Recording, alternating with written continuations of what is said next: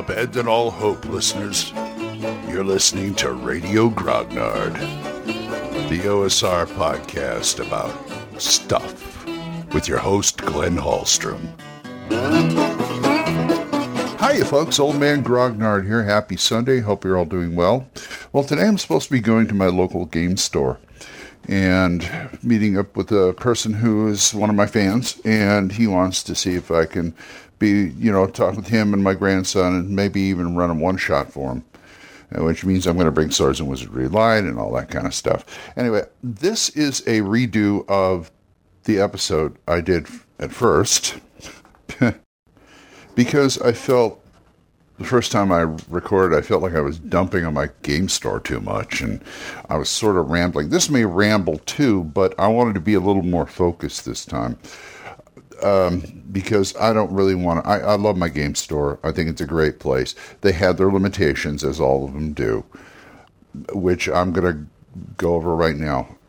They don't want to order anything for you or carry anything that their distributor doesn't carry. So that's the one big drawback. But other than that, they have a huge place to play.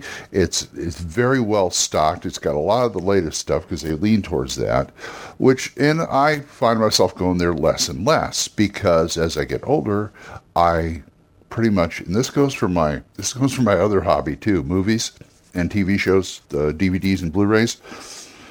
I buy less and less because I've got more and more. It gets to the point where I have everything I want. And I'll tell you the truth right now, I've got more movies than I can ever watch in a lifetime. I've got more games that I could ever play in a lifetime. And yes, people say, you should really downsize and get rid of some of these. It's like, well, unfortunately, that's my legacy for my grandchildren. And when I go, they can get rid of it if they want, but they may be able to make some money off it. That's my thought. I'm not trying to burden them with my stuff. I'm trying to pass this along to my next generation. And hopefully some of them will appreciate it. I know Gage would appreciate it. But that's my thought. Anyway, back to the topic at hand. I'm going to run a demo, blah, blah, blah. And I started thinking about all the games I have. I always think about all the games I have because there's a real storage problem in this house. It's small.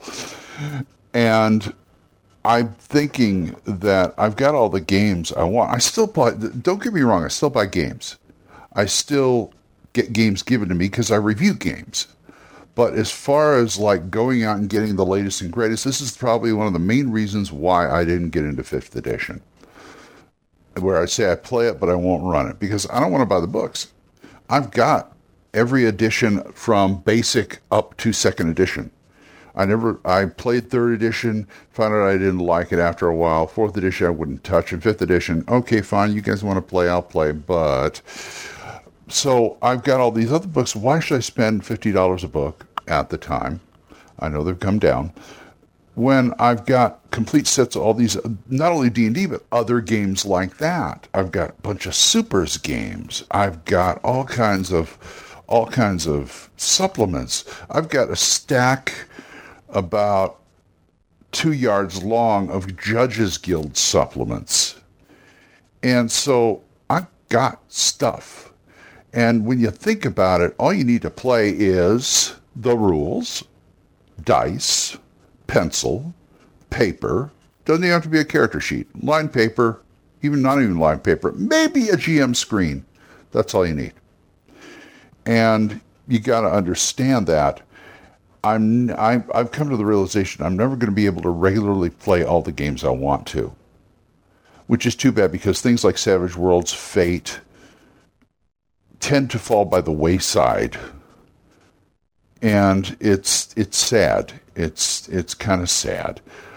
But I had to realize that because, you only get so much time in this world, and I figured a lot of these books would be great in my dotage when I'm sitting there in front of the fire reading an old game book or something like that.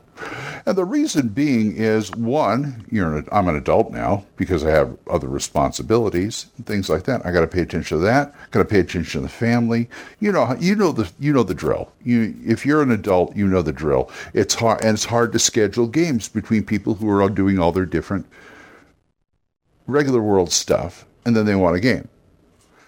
And also, there is something that, like, if you want a game in any kind of significant way, like I'm talking about years in a campaign or whatever, even if you have rotating GMs in different systems, you want to put enough time in it where it seems worthwhile, not just, oh, that was nice, let's go play something else next week. I can't do the game of the week. I don't feel I know I have gamer ADD because it's me, it's the shiny, and which is surprising why I didn't get into fifth. Well, fifth was more like I don't want to spend $50 a book, but to me, it's because I do have some gamer ADD. I think everybody does, every gamer does, to a certain extent. But at the same time, like right now, I'm playing in Matt's basic D&D game and Mythic-Arthur, but the Monday game, we're running Astonishing Swordsmen and Sorcerers of Hyperborea, which I got all the guys into. So my thing is, every time I bring in a new game, I want to play it to a significant degree, if not all the time, because it's the situation of dance with the one who brung you. And I brung the game, and we're not going to have to sit down and make characters every week, or I hand out pre-gens every week and play something else. That may come up once in a while. I mean, I do that in the group when I say, okay, guys, next 2 weeks, I got to play test something.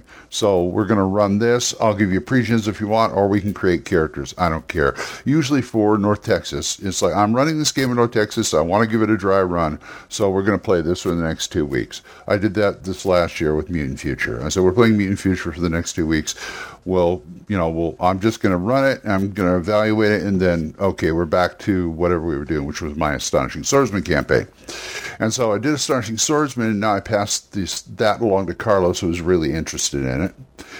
And so you want to get enough out of the game where you don't feel like you look at it on the shelf and go, God, I haven't looked at that in years. And that's the problem, because you only have so much time a day. You have only have so much time in a lifetime. So my advice I'm giving to newer players, basically, and this may or may not work because it didn't work with me, was pick and choose your games carefully. If you lean towards a certain genre like fantasy, like sci-fi, like supers, like whatever, buy the games that work for you. Buy the games that work for you, and either hold on to the other ones or get rid of them or sell them. I'm the one to talk because I'm like a pack. I'm also like a pack rat with my role-playing stuff and my movies. Every time my wife says, we're going to be a smaller space, we're going to have to downsize, the word downsize makes me cringe because there's nothing I want to downsize from. Now, if I went through all my books, I probably could if I had to, but every time I sell something, that's one less thing I can't give to my grandkids. That's a bad way I don't know if that's a bad way to think or not, but at the same time, this is what I'm leaving them. This is my legacy. This is what reminds them of Grandpa. And that's so when you get into it, pick your games carefully. And pick your games, only the ones you want to play. Try to evaluate. I've been doing this on the show. I've been doing episodes about how to do this, how to evaluate that, and things like that. And I hope that's helping. But like I said, pick the games you want to run and run them and run them and run them until, I'm not saying you can't switch up games. People do it all the time. But, you gotta feel set. One of the things that, among other things in role-playing, that you have to feel a sense of satisfaction. Like, this is a good game. This is a great campaign. Let's play some more. Or, this is a new thing. Let me try it. Ooh, this is satisfying. Let's play a little more of this. And then, like I said, I'm not saying you can't switch off games, you can't rotate games. But at the same time, you got to be mindful of getting what you want out of the game. As a GM, as a player, what do you want out of the game? And play towards that. So I'm going to go start my day. Take for that what you will. And if you guys want to talk about this or anything else, I am at oldmangrognard@gmail.com. You can drop me a note, or you can drop me a voicemail on Anchor. And we are monetized, so as little as 99 cents a month. You too can support this program, and I would thank you. Thank you, Jonathan, Oliver, Gilbert, Mark, and Juan Carlos for supporting me. I appreciate that every time. And Mark C. Walring's podcast is The Yawning Albert. And we are also from Mr. Tom Wilson, Thom Wilson, is got a Kickstarter going on right now, Off the Beaten Path, City Excursions. Did I do that right? City Excursions? Yeah. Off the Beaten Path, City Excursions on Kickstarter.com. And that ends on the 19th. And he's already funded. So if you want to get into some extra goodness, he does really good stuff. These are supplements for encounters, plot hooks, adventures he's done one for different terrains. And now he's doing cities. Go check it out at Kickstarter.com. Type in Off the Beaten Path or Tom Wilson, Thom Wilson. Okay, until I see you folks next time, keep the dice warm, and I'll talk to you later. Bye-bye. Questions? Comments? Send them to oldmangrognard@gmail.com. We'll see you next time when Radio Grognard is on the air.